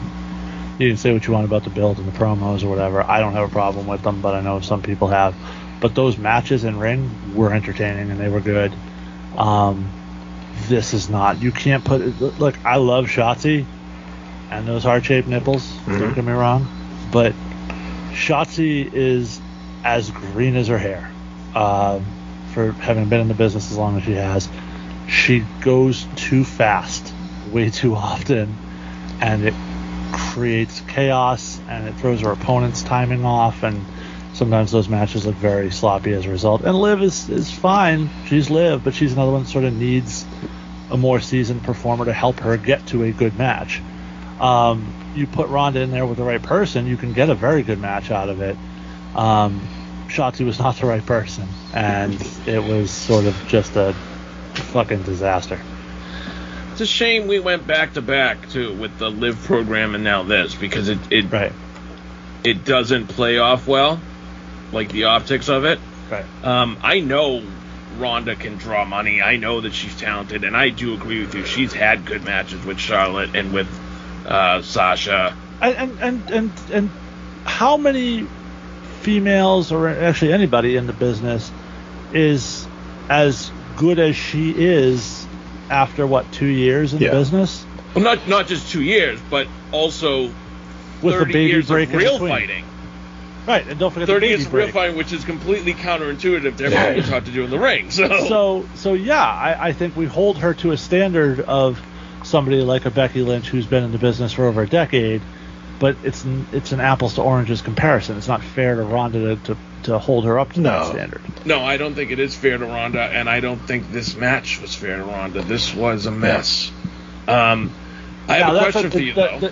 The DDT spot that got fucked up was 100% Ronda's fault. If you go back and watch that, as Shotzi was dropping, rather than drop, Ronda grabbed the top rope, and that's what fucked everything up. Yes. But let me ask you this. The guys who Shotzi splashed onto, those were plants, but the girl on the very end of that got taken down as well, I feel like she was legit. I doubt it, because Meltzer would have been all over her to do a fed reckless that's true. article. Yeah. Just seemed like she wasn't expecting to hit the ground. But what can you do? Yeah, easily the worst match on the show. Not even. There's only 5 of them, so one of them had to be in. But yeah, I mean, we talk a lot about the fact that, or at least I do, about the fact that Shayna is probably the best MMA fighter, female fighter that has gotten in the ring. There's Jessamine Duke, Marina Shafir, Ronda Rousey, Shayna Baszler, Valerina Loretto, or whatever her fucking name is. It's just started. Paige Van Zandt, who. You actually Sonya Deville. Yeah, I would put Sonya Deville ahead of Shayna. Sure, I could see that. Yeah. But Sonya also didn't do MMA for as long as Shayna did. Yeah. Sure. Well, but that wasn't a qualifier. That was no. True. No, I'm just saying, like, Shayna has taken to this probably in a lot less time. The thing is, too, you gotta sort of look at it as Shayna went to Japan and learned to wrestle. You know, Ronda went straight to the main roster. No time at NXT, nothing like that. So a lot of her things have just been trial by fire, and she's done very good. You know, I look at her in sort of like that first year or two of Kurt Angle when it was just like, go in there, buddy, and learn to wrestle with no prior experience. But so take the Charlotte and the Becky stuff aside. They've had her in the ring with Nia Jax, Nikki Bella, Stephanie McMahon. You know, Shotzi. They haven't put her in a position to succeed, necessarily. Yeah, and that's like you said. That's sort of the issue. I mean, obviously, you look at Shafir and Duke. They had so much time in NXT, and they were just fucking god awful. So it's not something that. Who was the first Jessamine one? Duke. Marina Shafir. No, the other one. Oh, I don't know her. Fair. I'm not sure how many people got that joke, but so let me go ahead and. By the blank look on you guys' face, I'm not sure you got that joke. Nope, but I'm sure it was something that was said about who the fuck is Marina Shafir. Google Marina Shafir worst promo ever. I know what you're talking about. You're talking about the AEW promo. Oh, okay. All right, I know what you're talking about. So just looking at some of the people that that Ronda has fought recently. Lacey Evans, Natalya, Xia Li, Sonya Deville. I mean, you can stop right there. That's not doing Ronda any favor. Emma. But when you put her in there with someone, and the Emma match was good. You put her in there with somebody who is talented enough to work her through a match. you're going to get a good match, and it's going to be interesting and compelling because Ronda as a character is interesting and compelling from the standpoint of who can fucking knock her off, and she tells that story as well as anybody else. But you need that supporting cast to make that thing work. It's weird. It's almost like bad timing in Ronda's case because you could have easily have put her against people like Nikki Cross or Candice LeRae, right. But they just happen to be on Raw. So instead, she gets like Shotzi and Liv. You act as though the brand split's a real thing anymore, though. It's not, but they haven't positioned anybody to go against Ronda that's been like a decent worker in a while. That was sort of my point. Yeah. I mean, the other thing too is people want to sit there and claim like, oh, she's not as good. There was a fire Ronda Rousey trending on Twitter for a while there too. It's like, do you know? Yeah, but that was just dumb. Like, people love to talk about how great fucking Jade Cargill is. Like, Ronda Rousey's only done 124 matches in her entire career. Charlotte's done 1,000. And people will still fucking put the two of them up against each other. There was a period of time where I would come on here pretty regularly and rant about this fucking wrestling Facebook group and the dumb shit that people said on there. The ringleader of one of those groups, the guy I've had some really fucking bad interactions with this dude because he doesn't know what he's talking about, but he pretends he does. He then hosts his own podcast, and I happen to see on Twitter that his podcast tweeted out something to the extent of, whether you want to admit it or not, Jade Cargill has passed Ronda Rousey in the ring. Like, no, she has not. Fuck you, she has. Because she's tall and she does a pump kick. Really? That's the basis on that. Jade Cargill is responsible for some of the worst wrestling in the last 2 years on either brand. Sure. The other side of that is Ronda sells. And Jade Cargill pretty much only does offense. So it is a lot easier to look good when you're doing the offense to somebody. It's a lot harder to make yourself look good while you're getting the shit kicked out of you. And it's also easier to look like a badass when you're legitimately dropping bitches on your head, crippling them. Yeah. Again, I've said it before. Jade Cargill is not a very good wrestler. She has a presence about her, but she can't talk. Yep. Undeniable. Yep. She can't talk. She can barely wrestle. And personally, just from the things that I've seen with her, it doesn't seem like she's got a great attitude either. It seems like she has been put on this pedestal by Tony, and she thinks that she belongs there. And everybody... That's like the second time I heard it. What's with this pussy on the pedestal? I just saw that movie the other day. There's another one. There you go. That's nice. Awesome. All right. Anything else to say about the Shotzi Rousey match? I think the less said, the better. Our next match, Austin Theory gets buried again by beating Seth Rollins and Bobby Lashley for the U.S. Championship. Myself, Adam, and Stupid all got a point, although I think he selected Austin Theory because he thought that was a dumb booking choice. But, yeah, so Austin Theory is your now two-time United States champion. And I know that you guys covered it pretty well about it being sort of dumb that he gave up, or he sort of pretended the U.S. Championship didn't mean anything, and then now he's got it back now. And we're supposed to think that he cares that he has it back. No. See, this is different now. I don't think it's an issue that now he has it back because he lost the case. For him to care about it when he was carrying around the case was stupid. Also, now Austin was quoted recently as saying something, and it's sort of genius if you think about it. Doing the cash-in the way they did kept him from having to lose to Roman, so that if they want to do business down the road, people don't go, well, Roman already squashed you. Yeah, that's true. The other side of that, it also sort of makes him look like he was afraid to cash in on Roman. Wow. Which he was. I guess that fits the character. Right. But shout out to all three of us for being sensible enough to be like, he's not getting buried.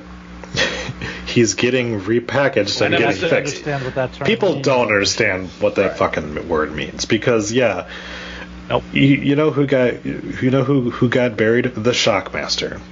Why? Because they intentionally fucked up his debut, and then you never saw him again.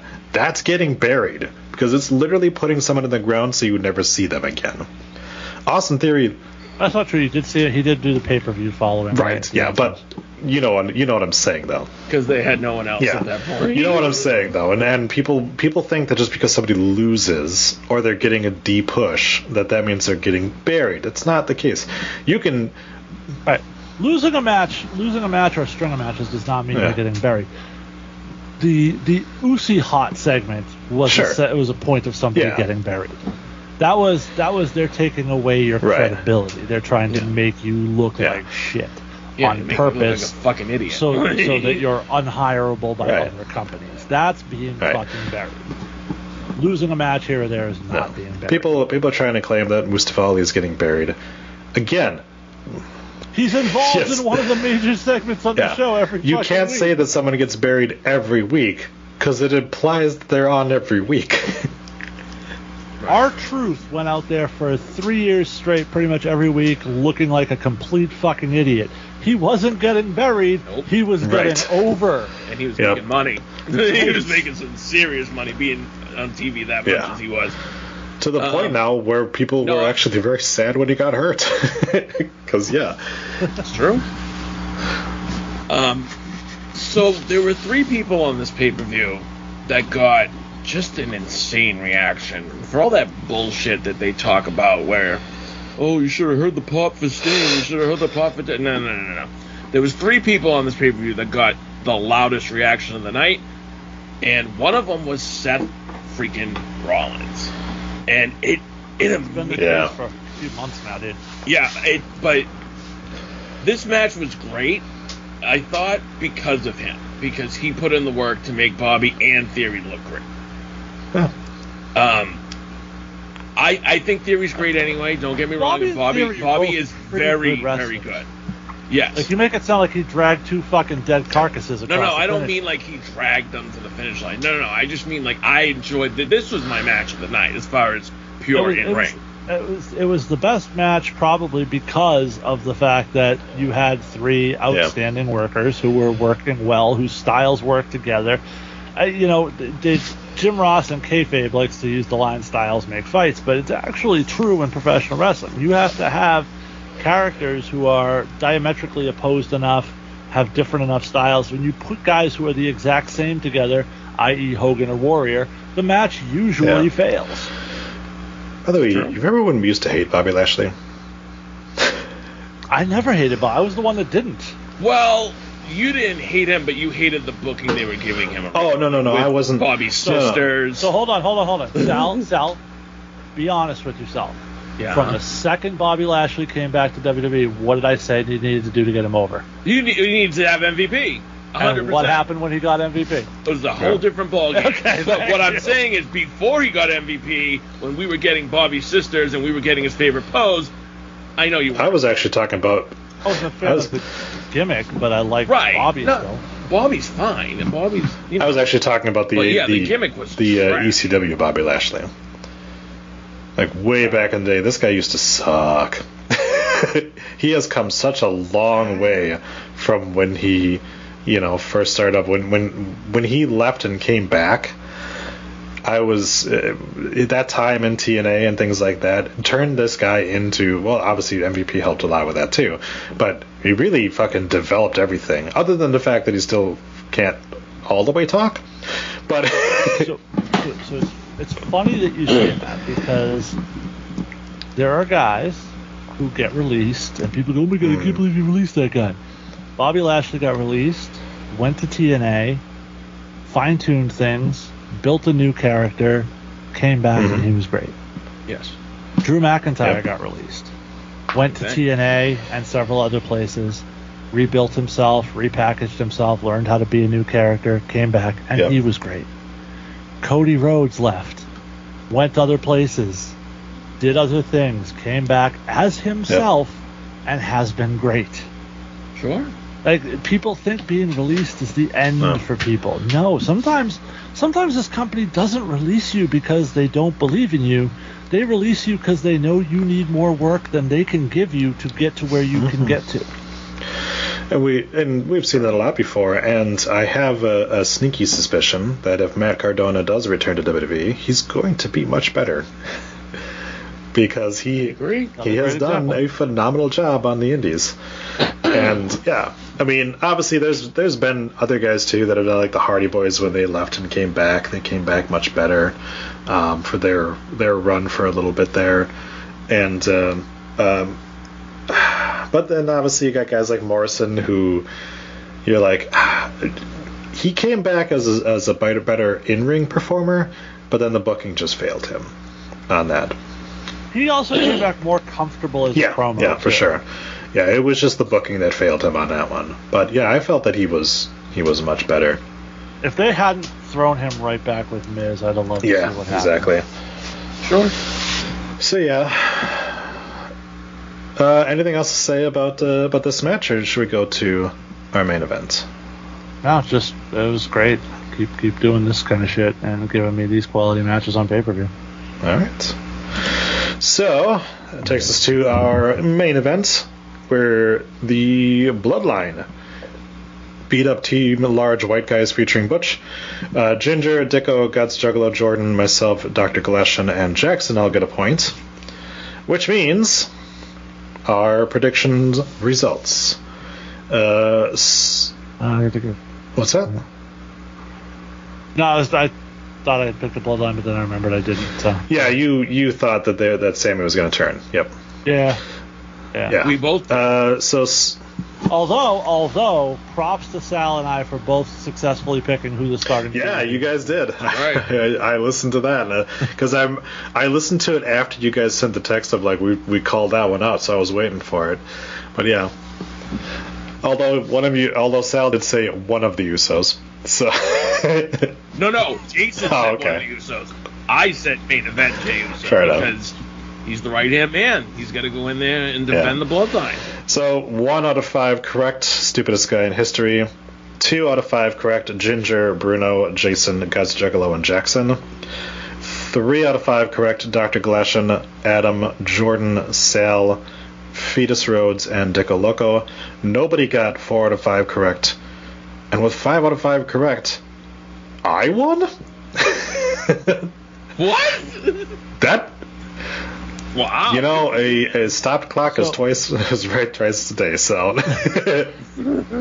So before we get into the match, let me just point out, for so many years, that poll would have been... I'd have been at the top with, like, all but one correct, and then everybody behind me would have been, all but 2 correct, and the product was so predictable. But this has been a breath of fresh air. You don't really know what's going to happen. It is unpredictable. You do need to watch. Yeah. So I think that the prediction poll. Yeah, I don't feel like I got all of them correct because I was able to predict it correctly. I think I got lucky and just happened to pick the right ones because this match right here. You could have easily gone with this being the turn for Zayn and them winning, the last match. Austin Theory getting the title back. Well, he was in there with 2 guys who they're like, well, Bobby could win the fucking title back. Seth could retain the title. Yeah. The only match that we knew wasn't going to change hands was the Ronda match. Right, because it's Ronda and Shotzi. But, yeah, the other matches, all 4 of them could have gone exactly. either way. And that's why you saw everybody else got, at best, 3 out of 5 correct because of that fact. Now, when we do the AEW polls, and all of us are so close to the fucking getting most of them right, because there's normally like 15 matches, and most of us get at least 10 of them correct, that's just poor booking. And this most recent one that you guys talked about last week, there was so many weird fucking oddball choices in the booking that's why the predictions were a little more erratic. So, but anyways, it was time for the men to try to outdo the women for the War Games match. do you think, or which War Games match do you think was better? The women's match. Sal? Yeah, the women's match. Look, there's two different things about this main event. There was the storytelling that they've been doing for 6 months that led to some amazing moments. But the actual in-ring is kind of boring. It's a lot of laying down. So I would say I would agree with you. The in-ring work the women did better. The storytelling at the end of the match, though, obviously I would give it to the men because the storytelling's been amazing. But yes, you could talk about for years. Yeah, for sure. If you're just looking at the in-ring stuff, like there was some good spots and there was some good storytelling throughout the match with, like Sammy and the Usos kind of being at odds, and then obviously Sammy and Owens. But I feel like that was almost a detriment to the other people in the match. Because it was like, what was the reason for Butch, Sheamus, or Ridge to be in there? Just to be bodies in there, essentially, because they didn't really matter, right? Like, the story was the bloodline, it kind of, possibly imploding. It had nothing to do with Drew McIntyre was like an afterthought. 100%. It was all about Kevin Owens and the bloodline.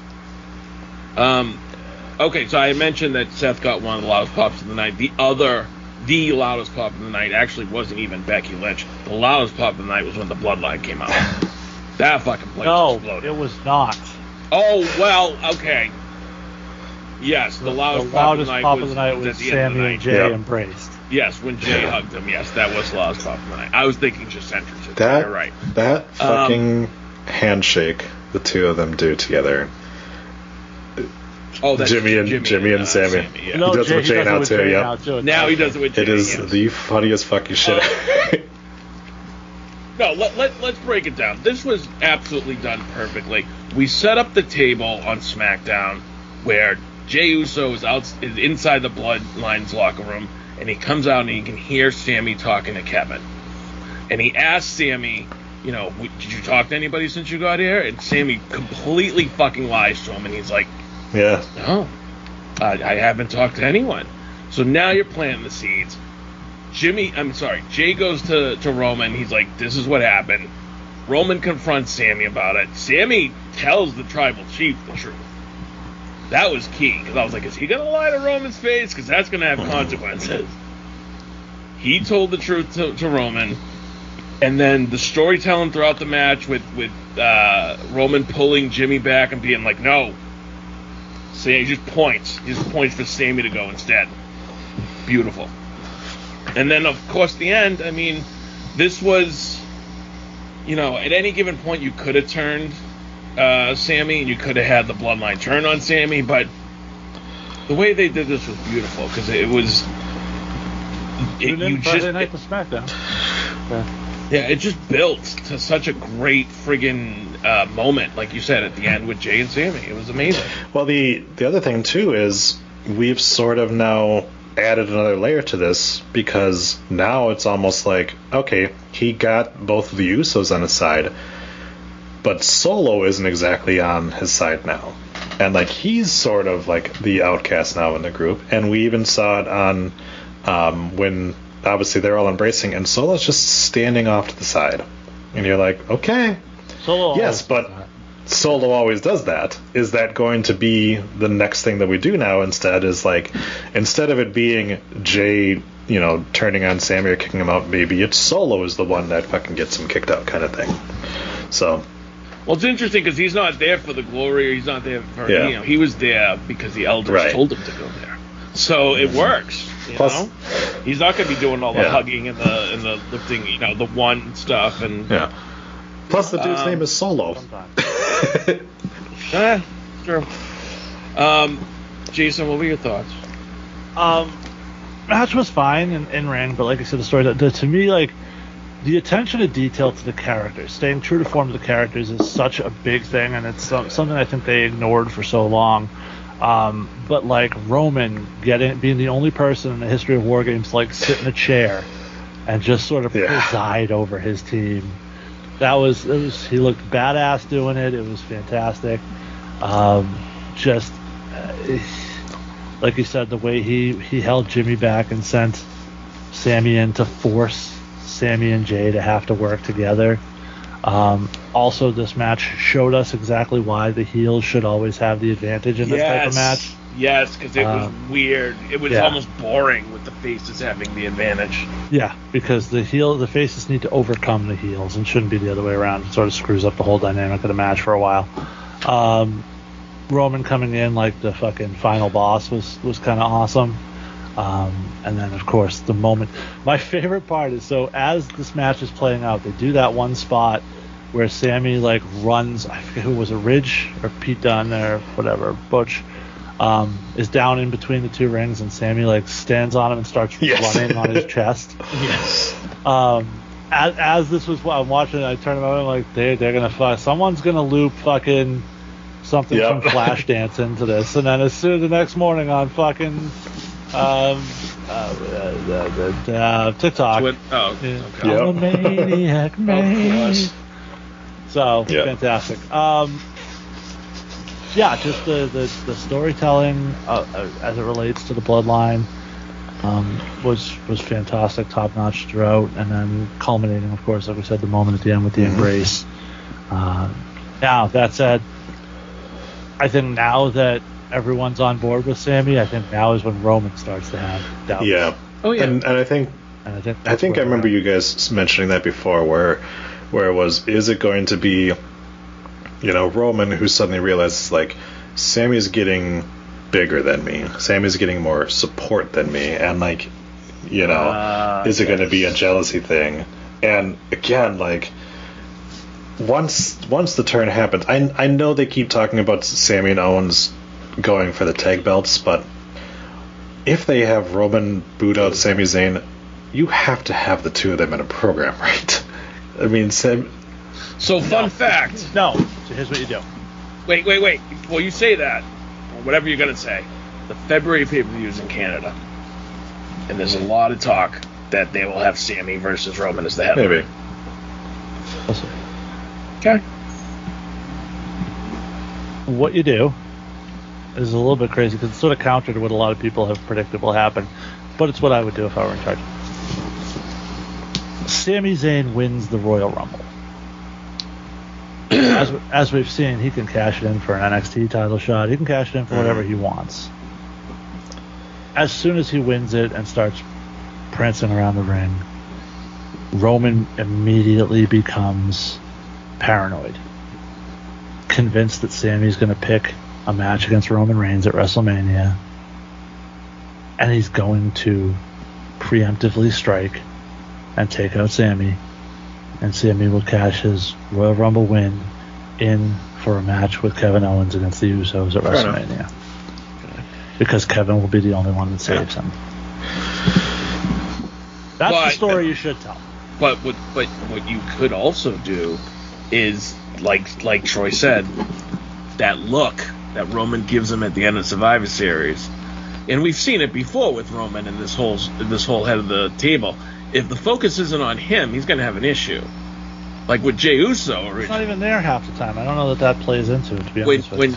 When Jey Uso wasn't falling in line, Roman had an issue with that because he's going to be the top dog. So what I would do, you've shown us and the fans that Sammy is devoted himself to the bloodline. There's not more of a babyface thing you could do. He is going to be such a fucking face when they turn on him. The sympathy factor he is going to get. Now, have Roman in the bloodline turn on him and then have him win the Rumble. And you're just off. You're just off to the races. No, because if you turn on him, you telegraph it. I think if he wins the Rumble first... you telegraph it, but it doesn't mean it as changes an avid member of the... Think back to when Randy Orton won it, and they had the whole thing with Triple H and Evolution. Once Triple H saw that, this guy's he's coming for me. I'm going to take him out before he can take me out. Wasn't it? Batista won the Rumble, but Orton won the belt. He didn't win the Rumble. He just won the belt from Benoit. Whatever. The moment where Orton's on his shoulders, he's got the title. So. He's got the title in his hands, and then that's when Batista drops him. Yeah. But whatever. Same principle. Once he feels like the guys after him where he's surpassed him, and that's when he turns on him. Okay. Now, that is an interesting segue. There's a lot of people that are speculating who Roman's opponent will be at WrestleMania. Which night? Oh, see, that's interesting. I think he's defending one title one night and the other title the second night. That's what it sounds like, yeah. So let's look at all the options. We have people like Kevin Owens that are very much in the mix. He defends against The Rock night 1 and Cody Possibly. night 2. Because as much as I want the story I just laid out and for Sammy to win the Royal Rumble, my money's on Cody to win it in his return. Which Cody's the better story.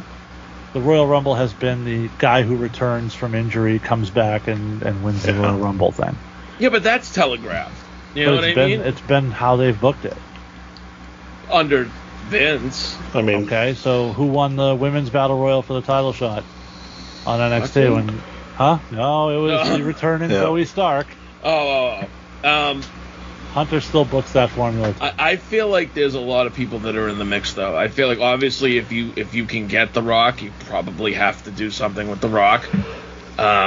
I really would prefer not be for the title because we don't need Rock as fucking champion at 50.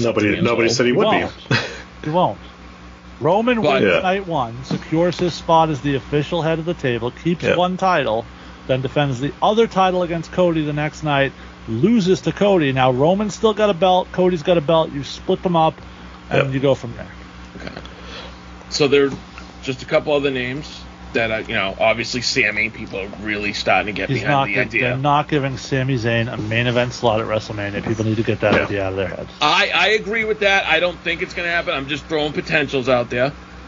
Cody, like we said, Cody's on the list. Rollins. Riddle was on the list for a little bit. Rollins was on the list too. Because it's Rollins. I mean, it's Rollins. Even Owens. Owens isn't exactly out of the picture completely, I don't think. So, there's a lot of different ways. They should just buy TNA, and then if there's like a major star that they want to put into a program, they just put them into it for a TNA title and think it's important. So... What's that, Sal? Ouch. So first off, shout out Kevin Owens for the... I mean, it works for Tony Khan. I mean... Does it? It doesn't work, but it's what he does. Hey, Cesaro won his first world championship. I mean... real quick, just to put a bow on the men's war games. That's how powerful storytelling can be, where you don't have to say a word, you don't have to throw yourself off the top of a fucking cage. You literally point. If you're Roman Reigns, you point and make Sammy go in before Jimmy, and the whole crowd knows exactly why, and everybody reacts to it. That is being over. Yes, 100%. I think it was Hogan who said it once. When you're over like that, everything else is easy. Well, Hogan also used the N-word a lot, so I don't know how much we can do. I mean, we don't know a lot. We only know the one or two times. Fair enough. So shout out to Kevin Owens for the Dusty Rhodes shirt. That's like saying Saraya got DP'd a lot. We only know about the one time. I mean, you can't assume it's a pattern of behavior. Fair enough. Yeah. Also, Owens with the Dusty shirt, very nice. So the other thing, when you're running down people as potential world champions, look, everybody knows Kevin Owens is my favorite guy. I would worry about him being dual champ because of the injury history. He's having a hard time staying healthy right now. I don't think we come out of Mania. No, I don't think so either. I think we're splitting up those titles at Mania. No, I agree. No, I think, I agree. They have to figure out a way to split them and make it make sense. And they can, but why not wait for Mania at this point? You've already done 800-something days. Well, the thing of it is you almost had the out with Seth at the top because Seth is a big enough star that the United States title can feel like the biggest title on a brand if Seth Rollins is holding it. Sure. I don't know that translates with Austin Theory yet. No, I don't think it translates anyway because it's still the United States title versus a world championship.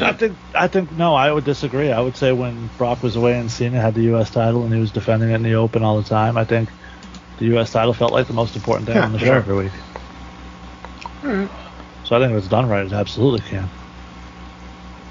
And Hunter has put a priority on rehabilitating that title and the IC title, so it's true. And I think he succeeded in one of them. I think Gunther's fine. I think Gunther's done a great job as a Intercontinental champion. No. His challengers may have left something to be desired, but that's fine for now.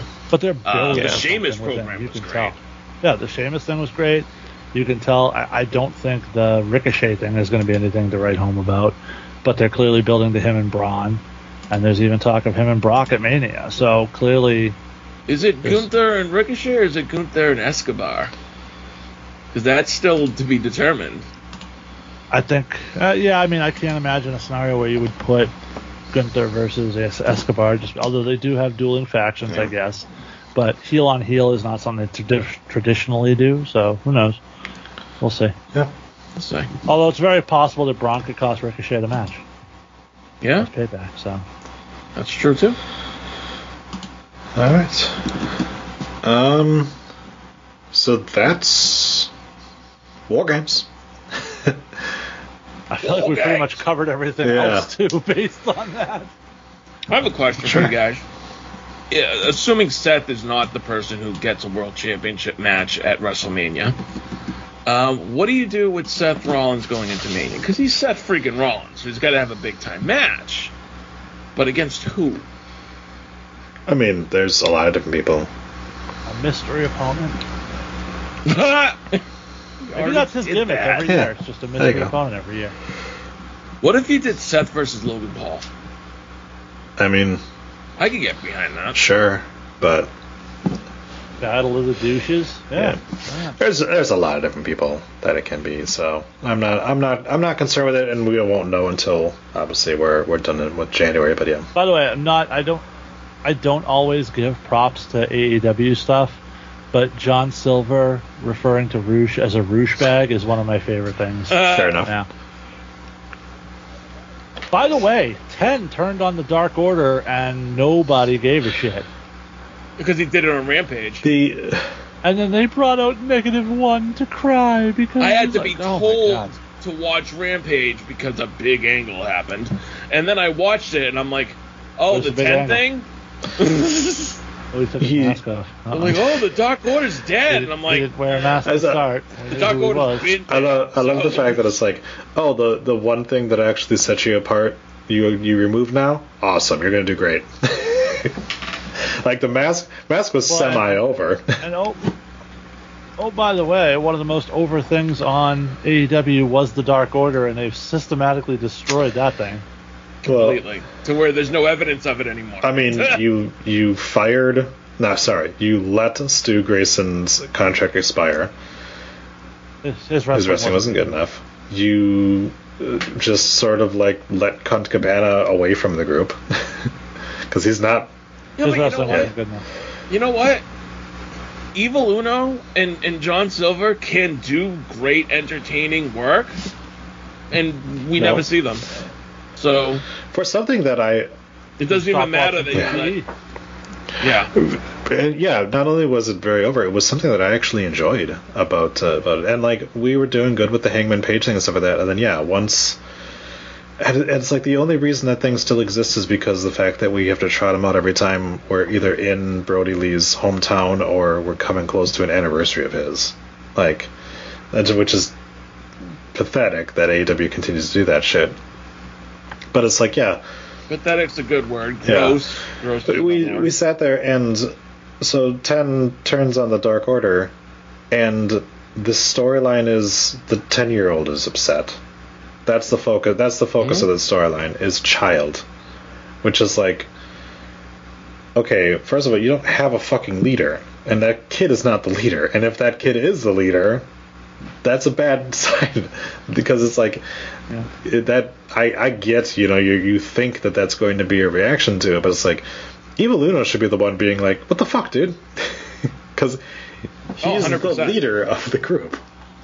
But Troy, it's long-term storytelling, so that in 7 years, when -1 jumps 10, we'll all know why. That guy's going to be paralyzed by that time. I know. I know that they don't want to take away from Brody Lee and all that stuff, but how perfect would Aleister Black have been as the straight-laced guy in charge of the Dark Order who keeps acting like a bunch of idiots? That would have been fun. Yeah, much better than the... No, instead they just flushed it. I have something that's working and successful and getting over organically. Let's flush it down the toilet. What else is new? It's only gone. I mean... Well, they became bigger stars on BTE than the Bucks, and that shit wasn't going to fly for very long. They actively did a storyline where it was we're editing out the Dark Order from BTE episodes. That's true.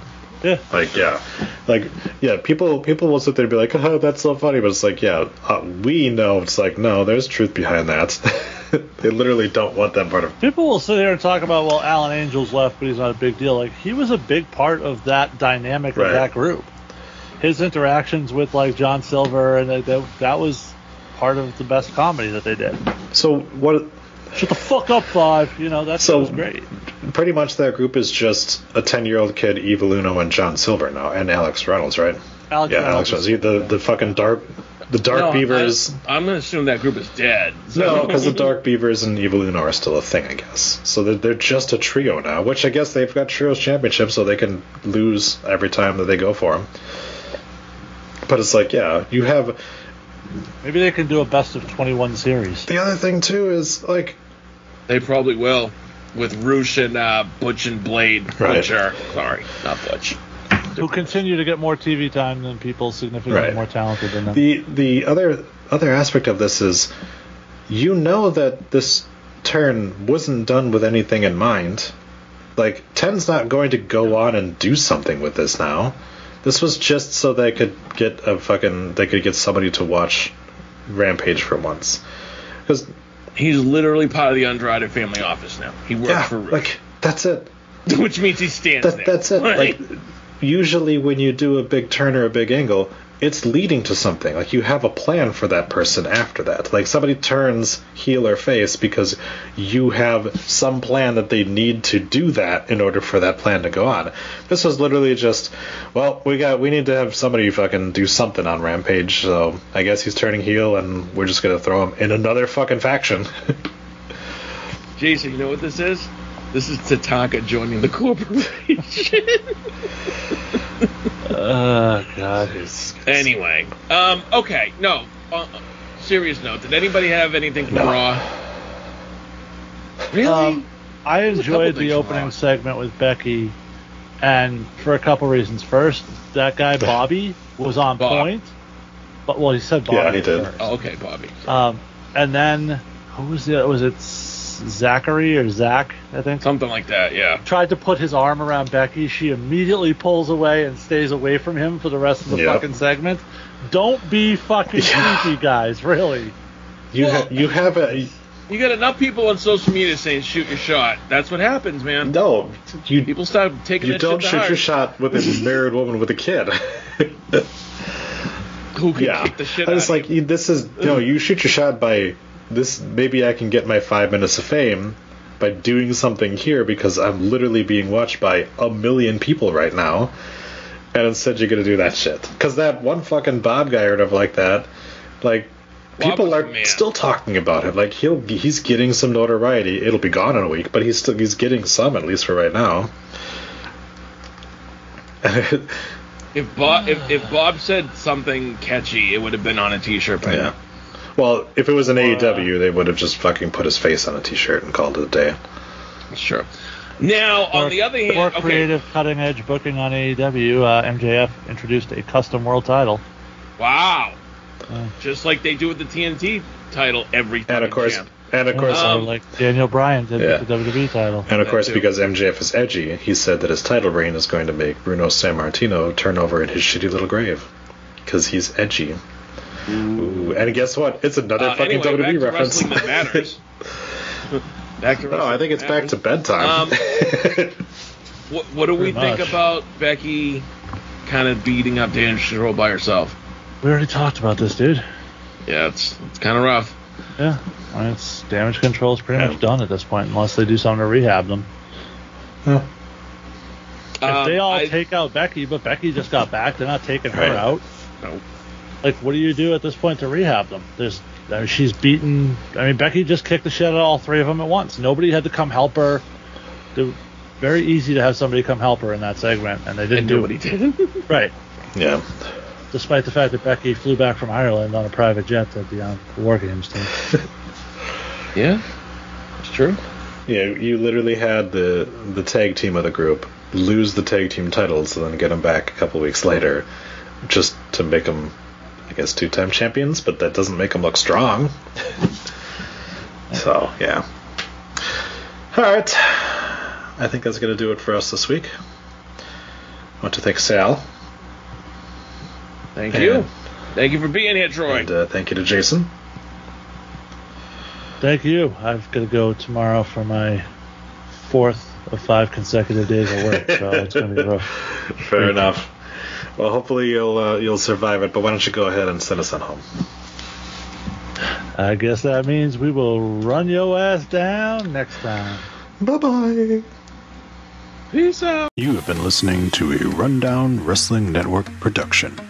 Please visit rundownwrestling.com for all of our shows, as well as our other special events.